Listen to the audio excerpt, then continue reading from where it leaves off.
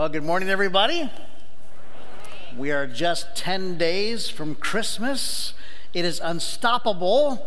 Ready or not, Christmas will come all around the world. And like the first Christmas, it will come to unexpected places. It will come to places like Thailand, where we had a group from Ward this last week. We have a brand new partnership in Thailand with a great group called Not Abandoned that's doing fantastic work in that region to end sex trafficking. And while sex slavery exists in every region of the world, the hardest hit area right now globally is Southeast Asia, where this organization works. I wanted to show you a picture of the street that our team was on this week, but I thought it would be almost disturbing to show in a setting like this one, here in worship, to see all these signs advertising sex for sale. Too troubling. So instead, I want to show you a picture of our team. This small team went to scout out partnership opportunities and to capture stories. And a brave young woman who goes by the name of Free agreed to talk about her experience in the sex industry and her dreams for the future. And our team asked her how she came in contact with this organization that is helping her exit. And she said many months ago, some American women walked into the bar where she works and began to talk to her. And these women were different. They were kind and they listened and they weren't judgmental. And Free said that she had the uncommon experience of feeling seen and valued. And as she told her story, and as our interviewers asked her more questions, we pieced together that those women that walked into that bar all those months ago were from Ward Church, and they're on a previous trip to Thailand. Isn't that something? I've never been more proud of church members for walking into a sex bar than I am right now. Here is Free with Emily from our team in a photo taken just 2 days ago, and it looks like Free is about to live up to her name. Yeah, praise God. Yeah, it's been a really great week. And then I walk into the Renew Cafe this morning, and they are selling cookies and muffins, which would be good enough on its own, but it's even better than that. I told you this fall that we have a new partnership between Ward Church and Livonia Public Schools, and special needs high school graduates have been in our building daily learning job skills. Livonia Schools sees our large commercial kitchen as an ideal place to teach students culinary skills, and they see our people as ideal people to create a welcoming, affirming environment for students with developmental disabilities. And so starting last week, in Renew, there will be available for purchase baked goods prepared by this extraordinary group of people. What do you think about that? Yeah. One more reason to eat. Yeah, make your calories count, friends. And now we get to worship our God together. We get to sing of our God's goodness. We get to hear God's word read and taught. We get to bring an offering. And all of these historic acts of worship we get to do together. Now, I know some of you are brand new to church, and some of you have had bad church experiences, and a lot of us come from a wide variety of church backgrounds and traditions, which is why in the month of December, we're doing a series on the topic of worship. What is worship? Worship, at its core, is a response. And the definition we're using for this series is this: worship is responding to God for who God is and what God has done. Worship is a response. Worship is responding to God for who God is and for what God has done. And so you can worship anytime, anywhere. You can worship at home. You can worship in your office. You can worship at your school. You can worship in your car. You can worship when you're in traffic. It's not easy, but you can do it.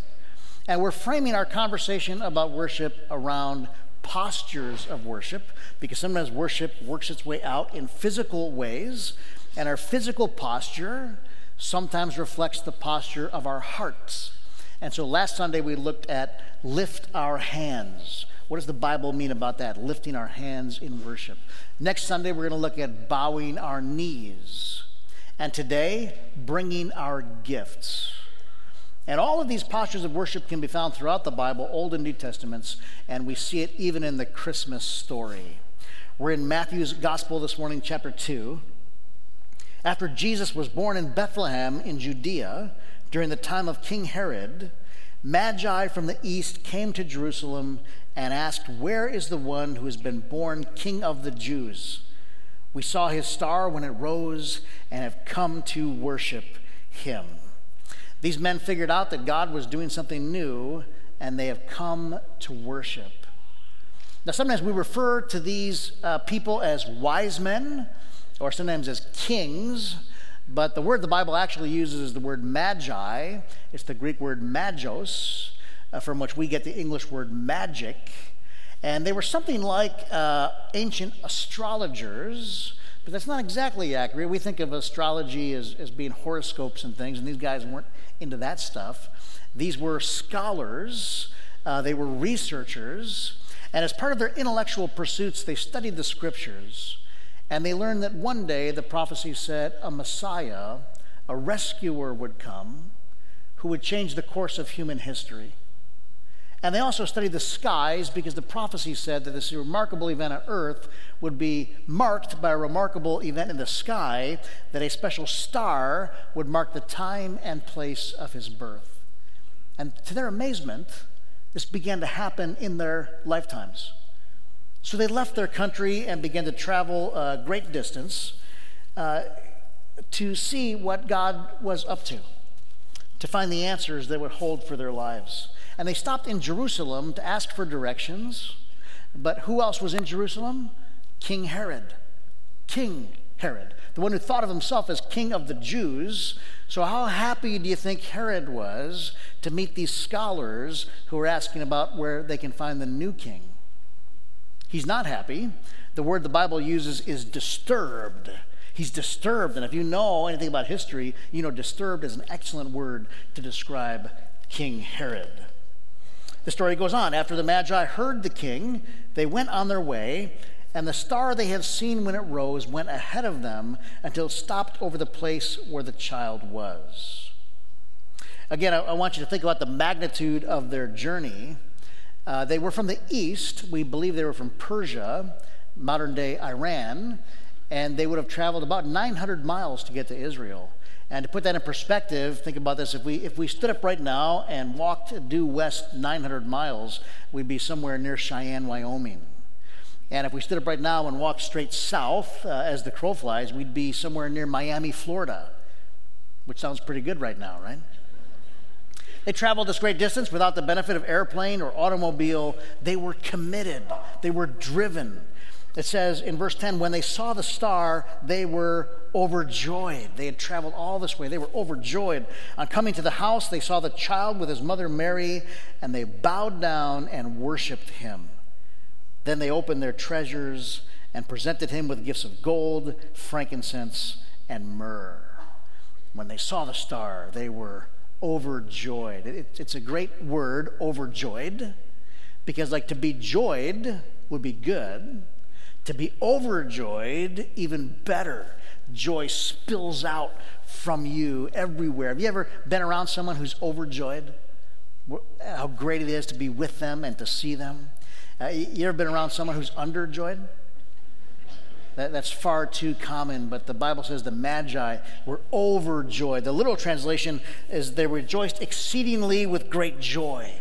They couldn't contain it. They couldn't keep it inside. They bowed down and they worshiped him and they brought gifts. Joy led to worship, which led to gift giving. And the gifts were extravagant. I heard a story of a Christmas pageant, much like the one we got to enjoy here in the sanctuary a few moments ago. I don't know about you, but it's just not Christmas until I see a camel dance. And in this show I heard about, it was 4-year-olds, and they had practiced the lines, but they were still kind of strange to them. And so at one point, one of the 4-year-olds dressed like a king came forward, and he said, "I bring gold." And the next one came up and said, I bring myrrh. And the third one, with kind of a confused look on his face said, "Frank sent this."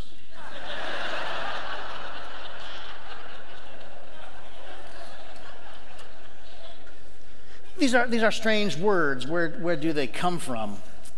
Frankincense is kind of an ancient spice. It was from tree resin, and it was often used to relieve pain and to aid digestion. It's kind of a Rolaids of the ancient world. Was also used to create incense and perfume. Myrrh was a very precious oil, a medicinal oil, used for healing, also used by the Egyptians in their embalming process. Now, while these gifts might not be familiar to us, and they're probably not the things you're going to find on your friend's Amazon wish list, in the ancient world, these were precious gifts. And scholars believe that the value of the frankincense and myrrh together would have been greater than the gold they brought. And that together, these gifts would have represented a value more than Jesus would have earned in an entire lifetime. And they gave these gifts joyfully. They did not feel burdened by the giving of these gifts. They didn't feel anxious or fearful in the giving of their gifts. They were giving out of their exceeding joy. Worship always involves giving. Go all the way back to the very beginning. In the very first family of the Bible, Cain and Abel brought offerings as an act of worship. And then we see Abraham, when he was told to go to the place that God would reveal to him, he would build altars as he traveled and offer sacrifices. And then the people of Israel, they would bring gifts into the tabernacle first, and then later in their history into the temple. And this practice carried right into the early church, where they would make collections for the poor and for brand new churches. Worship has always involved giving. But why? I don't know if you ever thought about that. Why did the people of old give gifts to God? Does God lack in some way? Does God have a need? Is God under-resourced for his work in the world? Is this some way to prove our loyalty somehow to God? No, none of these things. The reason the Magi were overjoyed and brought their gifts is because they discovered in Jesus a wholly different kind of God. You have to understand what was going on in the ancient world, that all the countries, all the areas around Israel, people believe very different things about the gods. People believed that the gods were easily angered, easily irritated, that they were difficult to appease, that they had these huge appetites and they wanted people to come and give them stuff because they wanted to fill their own needs. And so people brought offerings, sometimes violent, grotesque offerings, in an effort to appease the gods or get something from the gods, to get fertility or to get rain. And they would bring gifts so that maybe the gods wouldn't punish them or retaliate against them. One historian writer by the name of John Walton describes it this way. He says, the gods in the ancient world were not the object of enthusiastic pursuit. That's putting it mildly. He says the people sought the gods for protection and assistance, not for relationship. You couldn't have a relationship with the gods of the ancient world. You didn't love the gods. They sure didn't love the people. They were all about their own needs, and they only loved themselves. And this was, by the way, this was norm for every culture of the ancient Near East except for one. Want to guess which one? This little tribe of ex-slaves called Israel believed and taught that there is one God, Yahweh, and this God has no needs. This God is fully sufficient.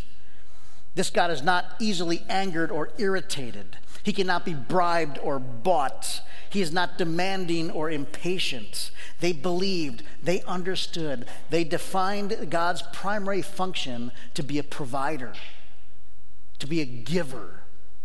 And you see this from the very beginning of the Bible. God gives to people the world to live in and inhabit and control. God gives them people so they can be in relationship. God gives them guidance so they can know the right kind of life to live. God gives them his own presence. The primary action that the God of Israel takes in the Bible is to give. God is a giving God. And you might say, well, that'd be very easy for God to do because God has unlimited resources, and so he can give, and it doesn't really cost him anything. And if you thought that, I encourage you to take a closer look at Christmas, when God gave his one and only Son. At Christmas, God gave the one thing that he only had one of. And it was a sacrificial gift, a real gift, a costly gift. And it tells us, it paints this amazing picture of a God who loves to give, who lives to give, who finds joy in giving, which is why the Magi were overjoyed and brought gifts, because they found in the manger a wholly different kind of God, the God of Israel, the God of Christmas, the God of Jesus, the ultimate gift of life and grace. I want to make 3 observations about how the Magi gave, and I think these can serve us as well. First of all, the Magi gave intentionally. They gave on purpose and thoughtfully and strategically. A writer and researcher by the name of Adam Grant has done some research on what he calls reciprocity styles. He says people have basically 3 different postures to the way they relate to other people, and they can be summarized by these words, he says. First, there are the givers. Givers like to give more than get, and they're always looking for ways to help other people. Then there are the takers, and as you would guess, takers like to receive more than give, and they're always thinking about their own needs. There are givers and takers. It was the 3rd category I thought was interesting. The 3rd category is matchers. Matchers, their primary concern is fairness, that everything be equal, and they kind of keep records about the give and take. And so if you give me this size gift, I better give you this kind of gift back because we want to be equal across the board. I don't know if you're thinking about which style you have. Then he did some research to determine what drives the most successful people in our world, what motivates them. And it's not the takers. We might assume the takers accumulate the most throughout life, but that's not what the study found. The study found that the most successful people were the natural givers, people concerned about other people in every field, in every endeavor. Jesus said, "Give to everyone who asks you. And if anyone takes what belongs to you, do not demand it back." In other words, be a giver, not a taker. Because remember, our God is a giving God. For God so loved the world that he gave. And then notice they gave together. For many of us, giving can be an individualistic pursuit. But notice the wise men traveled together. They arrived together. They gave together. I saw a skit one time with the 3 wise men standing in a circle talking about their gifts. What did you get him? What did you get him for his birthday? And I got him some myrrh. What did you get him? I got him some frankincense. Oh, I got him some gold. And they were discussing, now should we give them the gifts individually, or should we put all of our names on all the gifts and give them together? Now, I don't know if that's the way it came down, but we can imagine that the wise men gave not competitively, but collaboratively. How many wise men were there? We don't know. The Bible does not say.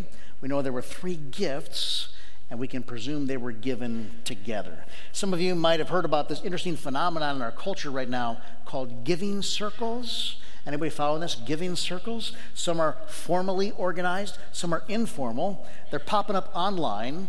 Strangers find each other on social media to come together and give creatively in community. And people who study this kind of stuff say that community enables generosity. That being in community sparks a kind of generosity that would not happen otherwise, that we impact farther when we do it together. And the church is the original giving circle. And we can have fun together and have impact when we give together. You might try making your family a giving circle and find some project your family can do together, or your small group, or your club, or your class. We do it together in community. And lastly, number 3, they gave joyfully. Joyfully. Angie and I lived in Kentucky for a brief time for some postgraduate studies. And one Sunday, we visited a church. It met in a local campground, so we should have known it was going to be different. And at one point in the service, the pastor said, "All right, church, it's time for the offering." And the congregation burst into applause and hoops and hollers and cheers. And Angie and I were looking around like, this is not a Presbyterian church. And I don't know the backstory. I don't know how that church had this as part of their culture. We can only assume that somebody taught about the Apostle Paul's words when he says, God loves a cheerful giver. God loves a cheerful giver. And that word cheerful in the Greek is the Greek word hilarion. Hilarious givers. And they must have taught that in this church, and that's how they responded. And I want to announce today that we are never going to do that. The wise men were overjoyed, and they brought their gifts. Bringing is an act of worship, and honestly, you can bring anything. You can bring your resources, you can bring your time, you can bring your talents, you can even bring your pain and your brokenness, and God will use that. The wise men left changed. Unwittingly, they got wrapped up in the greatest story ever told. And they experienced a joy that takers and matchers will never know. And we believe that it was the gifts of the wise men that made it possible for Mary and Joseph and Jesus to flee to Egypt. Remember when Herod tried to kill all the baby boys, the family fled to safety to Egypt. And it was those gifts, most likely, that made that possible. Which means, this is overstating it, from a human perspective, what it means is their gifts saved the Savior. From a human perspective, God did it, and God used their gifts. Last night, I read to my family from a book called The Gift of the Magi by O. Henry.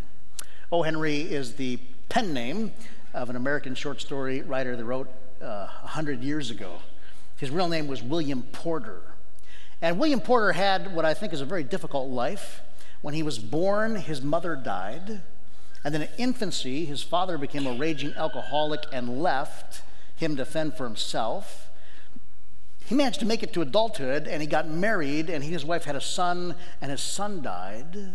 And then his wife got ill, and then the company that he worked for went bankrupt, and he was accused of bankruptcy, of embezzlement, causing the bankruptcy.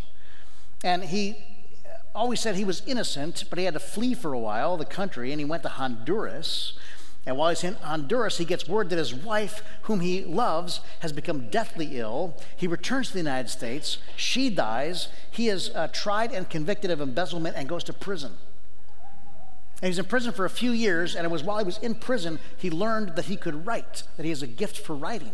And he knows that no one will buy the stories of a jailbird, and so he writes under various pseudonyms, and his stories have become very famous on the basis of lots of other stories as well. But the one that I read to my family yesterday is considered a Christmas story because it takes place at Christmas, but it's really about a poor, impoverished young couple, Jim and Della. And all Jim has of any value in this world is a gold watch. It was his grandfather's and then his father's, and now it belongs to him. But he doesn't pull that watch out the way they did in that day very often because all he has is a crummy, ugly leather strap to hold it. He can't afford one of those chains that are worthy of that kind of watch. He doesn't have any money. The other thing Jim loves a lot because he loves his wife is his wife has long, luxurious hair. Some people like that. And he longs to give his wife a wonderful Christmas present, but he can't. He wants to give her hair accessories with jewels in them. Back then they called them combs. But he can't afford to give her this gift. And he gets this idea, I could sell my watch. I love the watch, but I love my wife more. And the thought of seeing her face light up and seeing these precious jewels in her hair just pushes him over the edge, and he sells the watch. And he's all excited in the Christmas morning when he goes to give this Christmas present to Della. And then he sees to his shock that she will not be able to wear them because she has cut off her hair and sold it to a wig maker to buy a platinum chain for a watch that he no longer owns. Right? And it's this wonderful story with this amazing twist at the end. which I've now told you and spoiled for you, so you don't have to read the book. Merry Christmas. Now, I've summarized the story. The book, again, was written 100 years ago, and it's kind of an old English. And when I read this story to my family, I was crying, and my family was just blinking at me, kind of the way some of you are looking at me right now, wondering when it's going to be over. As I read it to Angie and Gracie last night, the closing line really gets me. Here's how the story closes. And here I have lamely related to you the uneventful chronicle of two foolish children in a flat, who most unwisely sacrificed for each other the greatest treasures of their house. But in a last word to the wise of these days, let it be said that of all who give gifts, these two were the wisest. Of all who give and receive gifts, such as they are the wisest. They are the Magi. Ushers, would you come forward as we pray? God, you are the ultimate giver. You have given us all that we have and all that we need. At Christmas, we remember the greatest gift of all, the gift of your Son, the gift of life, the gift of hope, the gift of promise, the gift of your very presence. Help us to receive these gifts in ways that change us and change our world. Like the Magi of old, we have come to worship. Receive now our gifts. Receive our praise. We give these in joy, in faith, in gratefulness. May we, as an act of worship today and in the week ahead, be givers who reflect the character of your Son, Jesus, in whose name we now pray. And the whole church said,